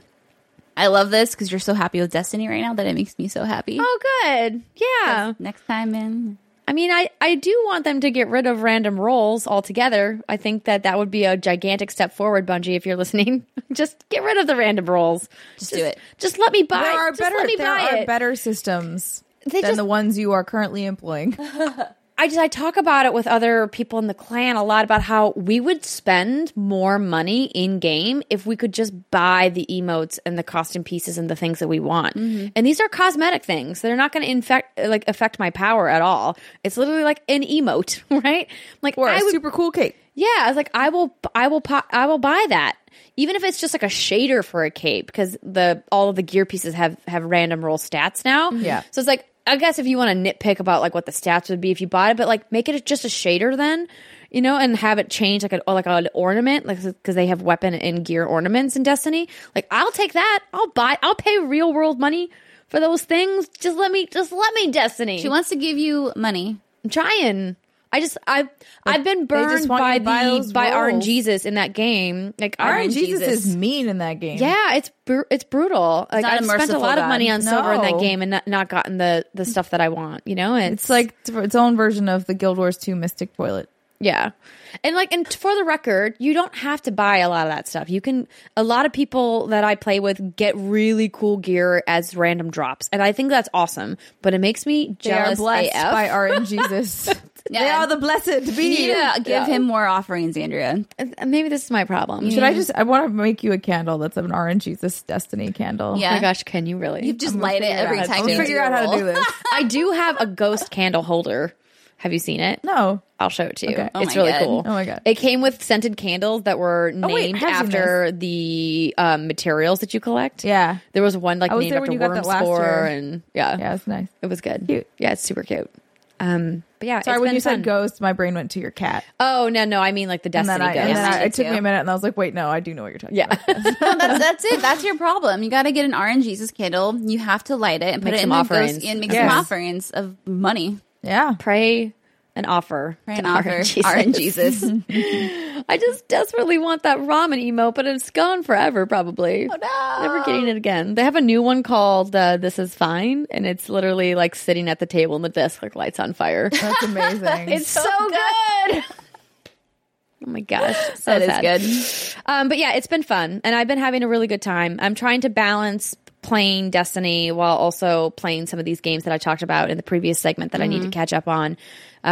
Really looking forward to deep diving back into Assassin's Creed. So expect me to talk about that in the coming weeks, and also wanting to play more of some games that I just completely haven't spent any time with. Like, I have Battlefield 5 downloaded. I want to check out these war stories and see how they look, because that was one of my favorite parts of previous Battlefield games, and really Call of Duty games as well, is like these really big kind of over-the-top narrative first-person shooter experiences. I really love those. Haven't gotten to do that. I finally got a disc of Darksiders 3. Hey, girl. 'Cause I've heard good things from some of the friends I have in the gaming industry. And so that was one of the games I was really looking forward to. But I feel like it just kind of like went right under the radar. It did, And yeah. it came out to mixed reviews. But all of the Darksiders games have been mixed. Right, and yeah. I liked the first couple, so I have a feeling I will like this one. But it's also, When did again, that like... game come out? Like last week, I think. Something. A week ago, Oh, 2 weeks really? ago. So I want to play that. It came out at the end of November, I think. November 27th, maybe, I want to say. November 27th. Oh, my stomach. 6 out of 10 on Steam. 64 Metacritic. It was released November 27th. Just one of But those yeah, games like that I you never, like. when Yeah. you were like Darksiders 3, I was like, oh yeah, I remember, I The remember that 6 being out a of 10 thing. doesn't scare me, because people gave Shadow of the Tomb Raider a 6 out of 10 too, and I really Right. like Oh, that really? game. Yeah, I thought it was good. Yeah. I should probably type up Smash for a little bit. Oh yes, no, we were gonna Oh. pivot back to that for sure. Okay. Because that's gonna I figure what we would end the segment with. We can Yes, totally end because the I've segment played with that. nothing because I've been working. happens. Yay. Make that money. You've been working at the game of life. I have been working Game at of the game of life. I'm very tired. I need a nap. Tell me about Smash. Yeah, so of course, Super Smash Bros. Ultimate, the big game that released, and Brittany has the scoop. Kind of. Sort of. I've been home a day since its launch, so I haven't had a heck of a lot of time with it. I did play on the entirety of the flight back from LA from the Game Awards on the Pro Controller and the Switch, obviously on its little kickstand on the airplane tray, and it played great. It runs wonderful. It's so no technical issues with that at all.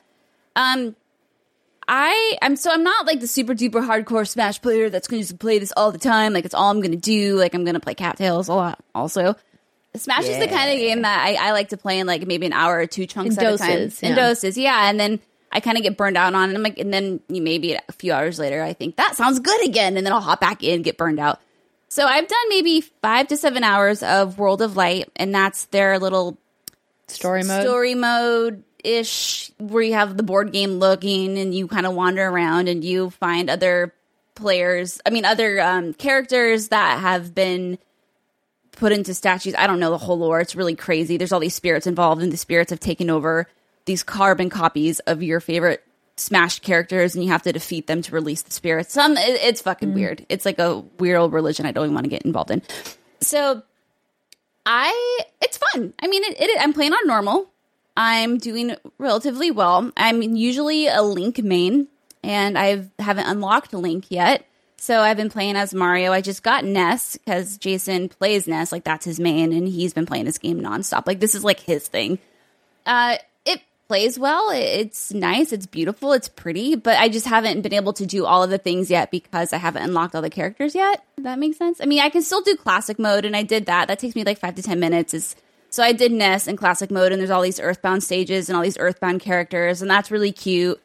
But it's fine. It's good. I mean, I have no complaints with it. I just wish you had more easier option to unlock all the characters from the get-go, I think would be good. That's the number one complaint I've seen from people too is, oh yeah, I have to unlock all these one by one. And it's tough because it feels like there's damned if you do, damned if you don't, because if you unlock everything, then people are going to be like, but where's the point of me playing then if everything's already unlocked? And then you get the people who are like, but I don't have time to grind to unlock all these characters. And then you think, oh, well, maybe the solution is to keep them all gated, but then give people who don't want to spend the time grinding the option to pay to unlock. But don't ever think about doing that. Yeah. You know, it feels like there's no pleasing anybody. I feel like the better option would have been, instead of forcing you to play as Kirby in the World of Light mode, maybe you can pick your main that you want to start with. And because I feel like that would be more appealing to me. Give one choice. Like, you can pick one out of all the roster to start with, and then you work your way to unlock? Because the order that you find the characters on the board, because you can go left, right, straight up. Like the board is huge; it's a huge world. The characters are all random, so you never know when you're going to find your main. And I think if I knew if I could go back in as Link and do that, I would be more enticed to play it more often. Because right now it's like I don't really want to play as Mario. Like Ness is fun, but he's not my style. We're playing footsies. Also, in an online mode, if you could unlock your main from the get-go, like give you at least one character you can just pick that you want to start with. But I mean, it's probably not a big deal because what you do is you do World of Light for about 10 minutes or so, then you back out, and then you have a random battle encounter with one of the characters. You fight them, you unlock them, you play World of Light for 10 more minutes, back out, you have another character. So you can kind of cheese it that way. And that's the way I've been doing it. But it's fine. I hope to play more over the break, over the weekend maybe. Whatever. What's today? Wednesday? Today's Tuesday. Tuesday. No, I don't have any time this weekend to play, but that's fine. You're going somewhere, aren't you? Yeah, I'm going to Leavenworth in Washington. It's this really cute Bavarian little. Yeah, Leavenworth. I've been to Leavenworth. Oh, they have the best schnitzels. Wine tasting. I do like wine tasting in Leavenworth. Because it has your kind of wine. I don't know what it is. I think it's just being there in Leavenworth, and plus I think I'm already kind of tipsy. Leavenworth is super cute. Yeah, it's all snowy, and there's like schnitzels and wine tasting and chocolates. Come. Dude. Yes. Schnitzels and wine tasting in snow? That sounds lovely. And they have this super cute like tree they light up at every weekend, and like Santa's there, and they have chestnuts. I hate chestnuts. Santa's there. Oh my gosh, we need to go to the mall and take a photo with Santa. Can we? Oh my god. So I'm going to tell a weird, creepy story because I have no game stories. It's not even that creepy. But so Jackie and I went to a place, like an Instagram thing in LA called Follow Land. That's what it looks like. And it's so pretty. Yeah. First off, if you're going to have like an Instagram place, have better lighting. The lighting in there fucking sucked. It was terrible. But then they had an option. Obviously, there was a Santa there. You could take your photo with Santa.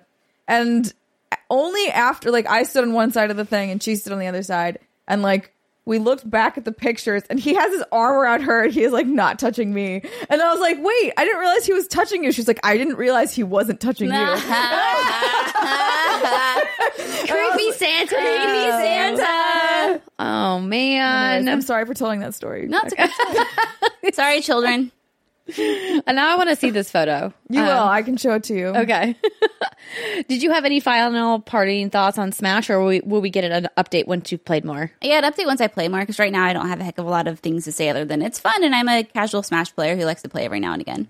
So I can't talk about, like, buffs and debuffs and hardcore shit. Hardcore I'll talk about it once Joker's in it, and then I could play. Oh. Next year, then. You'll never see it coming. I thought that was a grade A tweet that I made during the Game Awards. What? What did you say? I said you could say we never saw it coming. That was good. Because it was like a surprise announcement. Good. Yeah. I was like, Nintendo, this is a missed opportunity. Yeah, why wouldn't you put that in the whatever, right? It's fine. But anyway, it was a fun announcement. People lost their minds.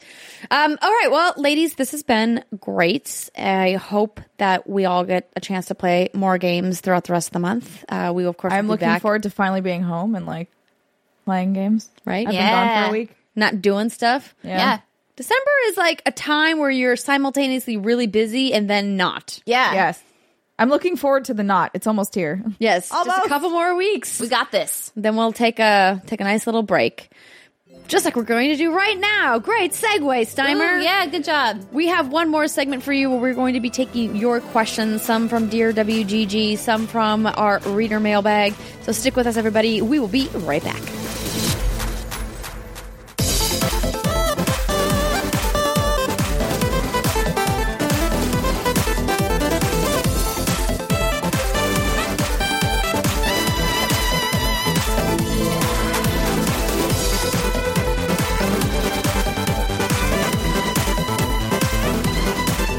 Everybody, it is the final segment of the What's Good Games podcast. And for this week's segment, we decided let's catch up with some of our awesome Dear WGG write-ins over at patreon.com/whatsgoodgames or whatsgoodgames.com/Dear WGG. Because sometimes you guys will write in and it doesn't quite fit what's happening with the news, so we don't really know where to put it into the show. And so we're going to try to catch up on a couple of those questions that came in, and also take a look at maybe our reader mailbag. Mailbag. So the first question we have comes from Emma Acorn. Hello to all and happy holidays. I do have a question, but I wanted to take a sliver of time for praise, heaping, and goodwill spreading. I've been a fan of the pod since episode 3 or 4 and a patron not long after. Thank you. This show has been such a constant source of joy and inclusiveness for me during a time that has hit some significant lows. I saved the podcast for Monday morning so that I can count on having a few gut laughs to help me power through the start of the work week.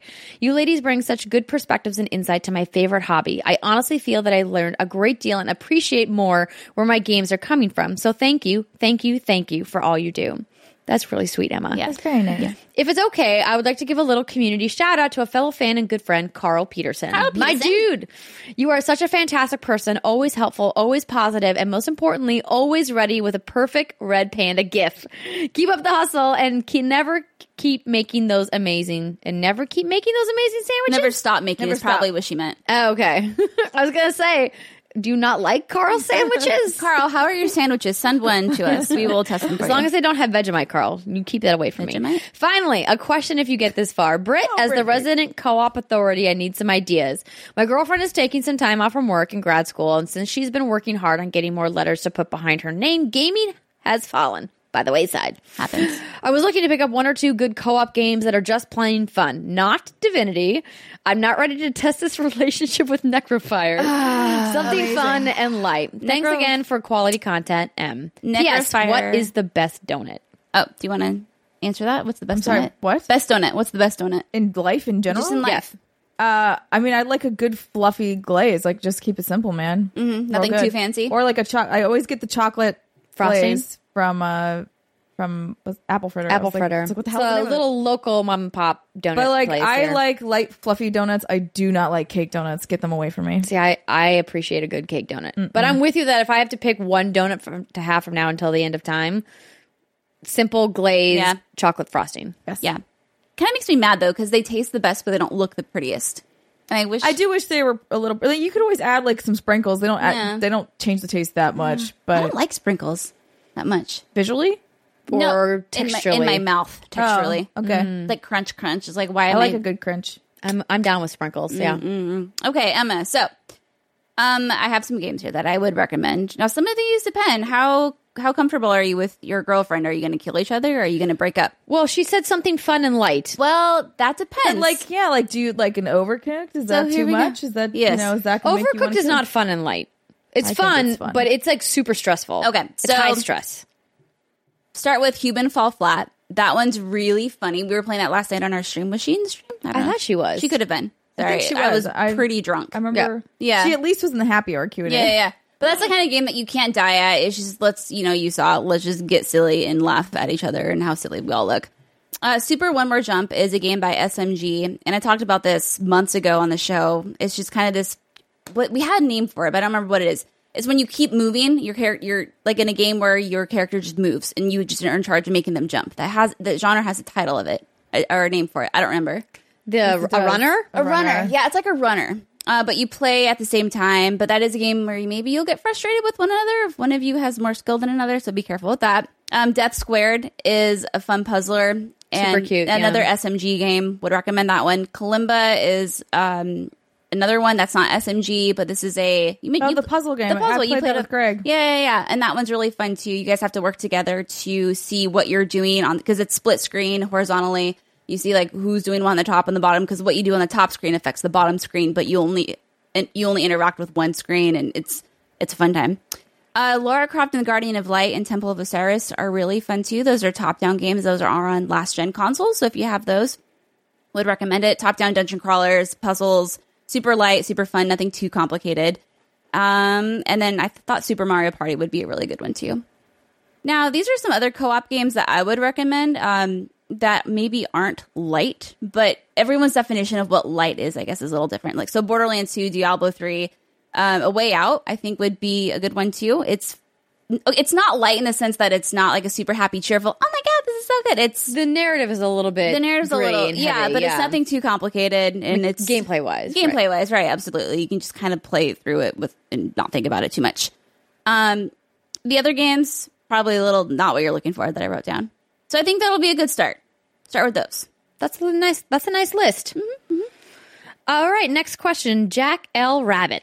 I have a 4-year-old girl whom I attempt on occasion to introduce to the world of gaming for the cognitive benefits of the hobby. Mario, Sonic, and Crash have been the most successful forays due to simple button layouts and unidirectional level design. For the few levels she can beat, however, I worry this may be the wrong approach due to the industry's extreme gender skew in that era. So my question is, or even if, I should approach shopping for games differently for her as a little girl than I would for a boy of similar age. P.S. As a kid, I actually played that obscure mediocre pony game on the Genesis mentioned long Crystal's ago on the show. Ponytail. And can confirm it has done nothing to us. I always fuck this word up. Assuage? Massage. Massage? I'm bad with words. It's like massage. My concern for an underserved female demographic in games. Jack, I appreciate you thinking of this. Yeah. I would say if your daughter is indeed 4 years old, she does not have a solid construct of what gender means yet. And that, of course, is something that you should be aware of as she starts to get older.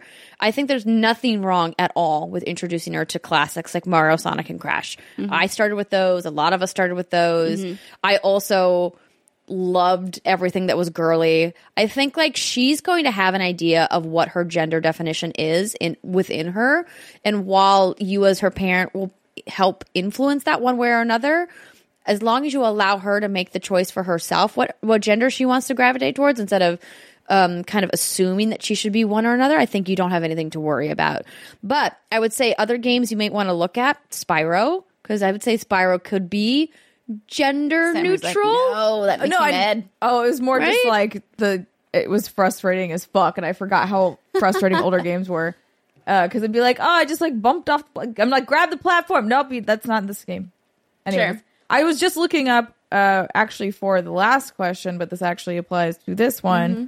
It is an older game, but I think you can get it on the Xbox, like backwards compatibility stuff. Viva Pinata, I talk about it all the time. Mm-hmm. Viva Pinata, specifically Trouble in Paradise. The first one doesn't have it. Trouble in Paradise, though, is honestly almost the same as the first game, but with a new addition of like a desert area and also co-op. So you can play with another person, obviously a child. This would make great sense for, or somebody who's not super comfortable with gaming or like needs to get back into it, because it's just so relaxing and so well designed that like you can kind of like both just be tending to this garden together. Nothing's coming after you.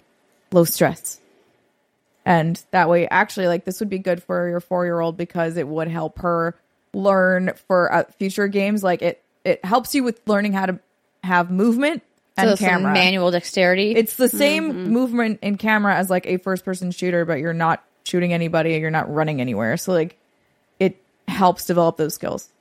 I would say an SNES Classic, and I say this because that's kind of what I grew up on, might be a really good choice because I'm looking at the games, refreshing my memory. Super Mario World. I'm not sure what Mario game you're talking about that she's playing, but even games like Mario World, Mario Kart, even A Link to the Past, where you just have free roam to just mess around. That's what I did because I also started playing games when I was 5 and I didn't quite know what I was doing.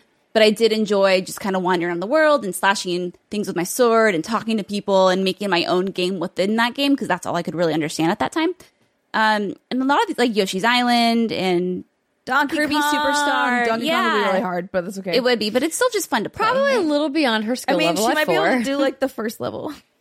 Well, if nothing else, if she's just kind of messing around in the level and not trying to like survive, I don't think it really matters. But there's also a ton of mobile games, then iPad games that are specifically designed for kids at this age. So I would encourage you to maybe check those out as well, or kind of like tool around in the App Store. Apple has been doing a really good job of curating a lot of the more popular games or games that they want to highlight within the App Store. And so if you haven't been there to look at games in a while, it's certainly a good resource. And the touchscreen interface is something that kids pick up super quick. I have no doubt that your daughter has taken over your phone already. That might be a better place to start than with a controller, and maybe wait another year or so, as Brittany mentioned, like 5 or 6 to start integrating things with dual sticks and things like that, just to keep it more simple. With Viva Pinata when you get to that point. Yeah, great entry point. So hopefully that helps you. This next question, I think we've already actually talked about now that I'm looking at it. It's from Billy. He's essentially asking, can we give Bethesda a pass because it's Bethesda for putting out a buggy Fallout 76? And I think we've talked about this a lot. So I'm not sure if we needed to. Can we discuss this continue again. to be okay with Bethesda putting out buggy games? Is essentially the question. Yeah. I mean, I think we have answered that. We have. No, Yeah. Yeah. no, It's they don't not get a okay. pass. The only way that what happened in Fallout 76 would have been okay is if, again, I think I've said this before, it's like this was not a full game launch. If they were like, cool, this is like a early access thing or whatever, like there were definitely ways they could have gone about it where this would have been acceptable. But launching it as a full price game and then just hoping people stick with it is kind of shitty. Right. And I mean, it is kind of interesting because whenever Bethesda does put out a full game like Elder Scrolls or Fallout, you do expect bugs, but typically those don't break the experience to a point where the game's unplayable. Yeah, they're usually funny bugs. Yeah, they're usually funny bugs. And I mean, here, bugs happen. It's just going to happen. The only game that I've played that I never had a bug was freaking God of War, and that was incredible. But like Red Dead Redemption 2 had a ton of them. And I think it just kind of comes down to you don't expect a perfect game anyway. Even like years after it releases, there's going to be things that are going to break. That's going to break. But to release a game like this and charge full price for it, I think is where people are like, yeah, we know you're Bethesda. We know sometimes you launch games with bugs, but this is still unacceptable. And it's whoever is giving them a pass for this is not. Don't do that. Yeah, I don't think we need to like burn them at the stake for this, of course. But like, He's a witch! I think that, they need to have a mea culpa moment because it wasn't just the broken game. Like, there was a lot of things that went wrong. Nylon bags. Including, like, doxing people by accident, right? Like, there was I saw just that too. one thing after another. And I would love to see them come forward and say, we're going to offer refunds for everybody. But they're not. No. But, like, Or I would let's like give that. some in-game currency. More than like the $5 measly that they gave people for that nylon bag fiasco. So which, by bad. the way, you can get your actual canvas canvas bag bag. now if you All go right. and sign up. And they have said going forward, they're going to be super duper more transparent with their patch notes because they just recently did an update and they didn't, Talk about They it didn't have patch notes? They did, but they weren't as in depth as the patch actually was. They didn't Oh. like detail everything. Don't they know that you... What? That's what people do these days. You just put the highlights at the top and then you put everything down below. Right. It's going to be fine. You would think that this is Pretty standard. right. Yeah. I have a cool question from Cool. reader mail from Chelsea. Hey, Chelsea. Hey, Andrea, Steimer, and Britt. For the first Oi. time, I'm reaching max level in a game. I'm almost done with Assassin's Creed Odyssey. I know a lot of people were worried about grinding and slow level progression in this game. However, I'm having the opposite problem. I picked up this game on release date and have dove in head first. I'm addicted and loving every moment. This whole month has flown by. Now I'm at level 41, and I know the level cap is 50. There's still so much for me to do in this game, but I don't want to max out before completing all the quests. I suppose I could still play quests at level 50, but not earning XP and ability points bums me out. Shouldn't I want to play the game just to experience it? That's how we played as kids before trophies and such. Does max level ruin the experience, or am I just a spoiled gamer looking for the next ability point? I think that's an gamer. interesting question because I actually am one of those people, I like being the max level because I feel super powerful and I like being able to like destroy everything. But I think that it seems like what she's really enjoying is the feedback of like, oh, I did a thing. Now here I have points. Yeah, Right. Get you. Yeah, it's that nice little carrot. Here's Just- carrot. I would eat your carrot. Yeah, I never try to get max level. In RPGs of old, it was 99's the max level. And once you're 99 in that Final Fantasy 9, you kick everyone's ass. Yes. And I did that once because that game was But don't special. you like over leveling? I do like over leveling. But that's kind of where I was going with this because Okay. I also tend to not max level. I think I did in Horizon, but that was the last game. Yeah, I do like to over level. I feel so super powerful. So I'm guessing like kind of missing like is she spoiled? Why? She's spoiled because she doesn't want to continue playing in the sense that like she doesn't want to get to the max level and still have things to do afterwards because she doesn't want to complete a quest and not get any XP for it. Does designing progression in a way that you can max out before you've completed the game ruin the experience, or is she just a spoiled gamer? Oh, that's cute. I don't want to say she's spoiled. I think it's like, different strokes for different folks, Yeah, right? yeah. Like, it's like, are you a journey before destination person, or do you want to just have a linear experience where there's like a beginning, middle, and an end? And increasingly, developers are looking for ways to keep players returning to game worlds, and DLC is no exception, and that's why you get things like DLC that increases level cap, which Assassin's Creed Odyssey is doing to keep people coming back to that world. Yeah, aren't they bumping it up? Yeah, they did just recently with the new DLC. This email came in at the end of October. Got it. This is before the transmorph. What did they call it? I don't remember what they called it. Transmogrification. Transmog. Yeah. Transmog. I think. Yeah. But I think it's still something to be said for the sheer amount of content in that game that you can do after you've maxed out, because you clearly are going to max out if you are playing this game nonstop. Right. Even if you never go through the story progression, which you do hit like a certain wall that pushes you back to the story every once in a while, but there's just like so many things to do in that game. It's a big game. Yeah. That's the only thing I'm a little nervous about when going back to it. Like I want to go through and I want to beat the story, but I know I'm going to get so distracted. I have just had to have that conversation with myself where it's like, don't even attempt 100% on this game. No. Don't. No. It's not for you, Andrea. You look at other people and you pat them on the back for their job well done, but don't you even think about it. Live vicariously through them. Yeah, Good job, exactly. friends. So, oh, sorry. Why, sorry. Why I are you don't know. sorry? You looked at me like I was supposed to have something happen. No. I'm just looking at you because I like looking at you. looking at you because you're pretty. Pretty girl. Thanks. Do we have any other questions? things that I'm missing here? Oh, the accent. Nothing I found. Okay. Well then, I'm pulling up the doc. Shall we have a nap and then fires the missiles? Oh my gosh, naps sound amazing. Food sounds really good. Food and naps together Sorry, are friends. some of I got no more life's- gas in the tank, so I'm just going to sit here My and brain smile. just feels like I'm in a haze. Like I'm Yeah. in the veil. Calories. They're good. People need calories to live, Simon. Did you know that? I did know this. Yes. I Yes, believe it's- they taught it to me when I was a child. yeah, it's true. It's true. Calories make your life better. Calories, but water is more important than It calories. is. That's true. Is that my water, by the way? No, it's mine. Oh, dang. Maybe I was just going to let you two riff for a We're while. just, we're just gonna talk about, middle school science and Oh, calories. Totally fine.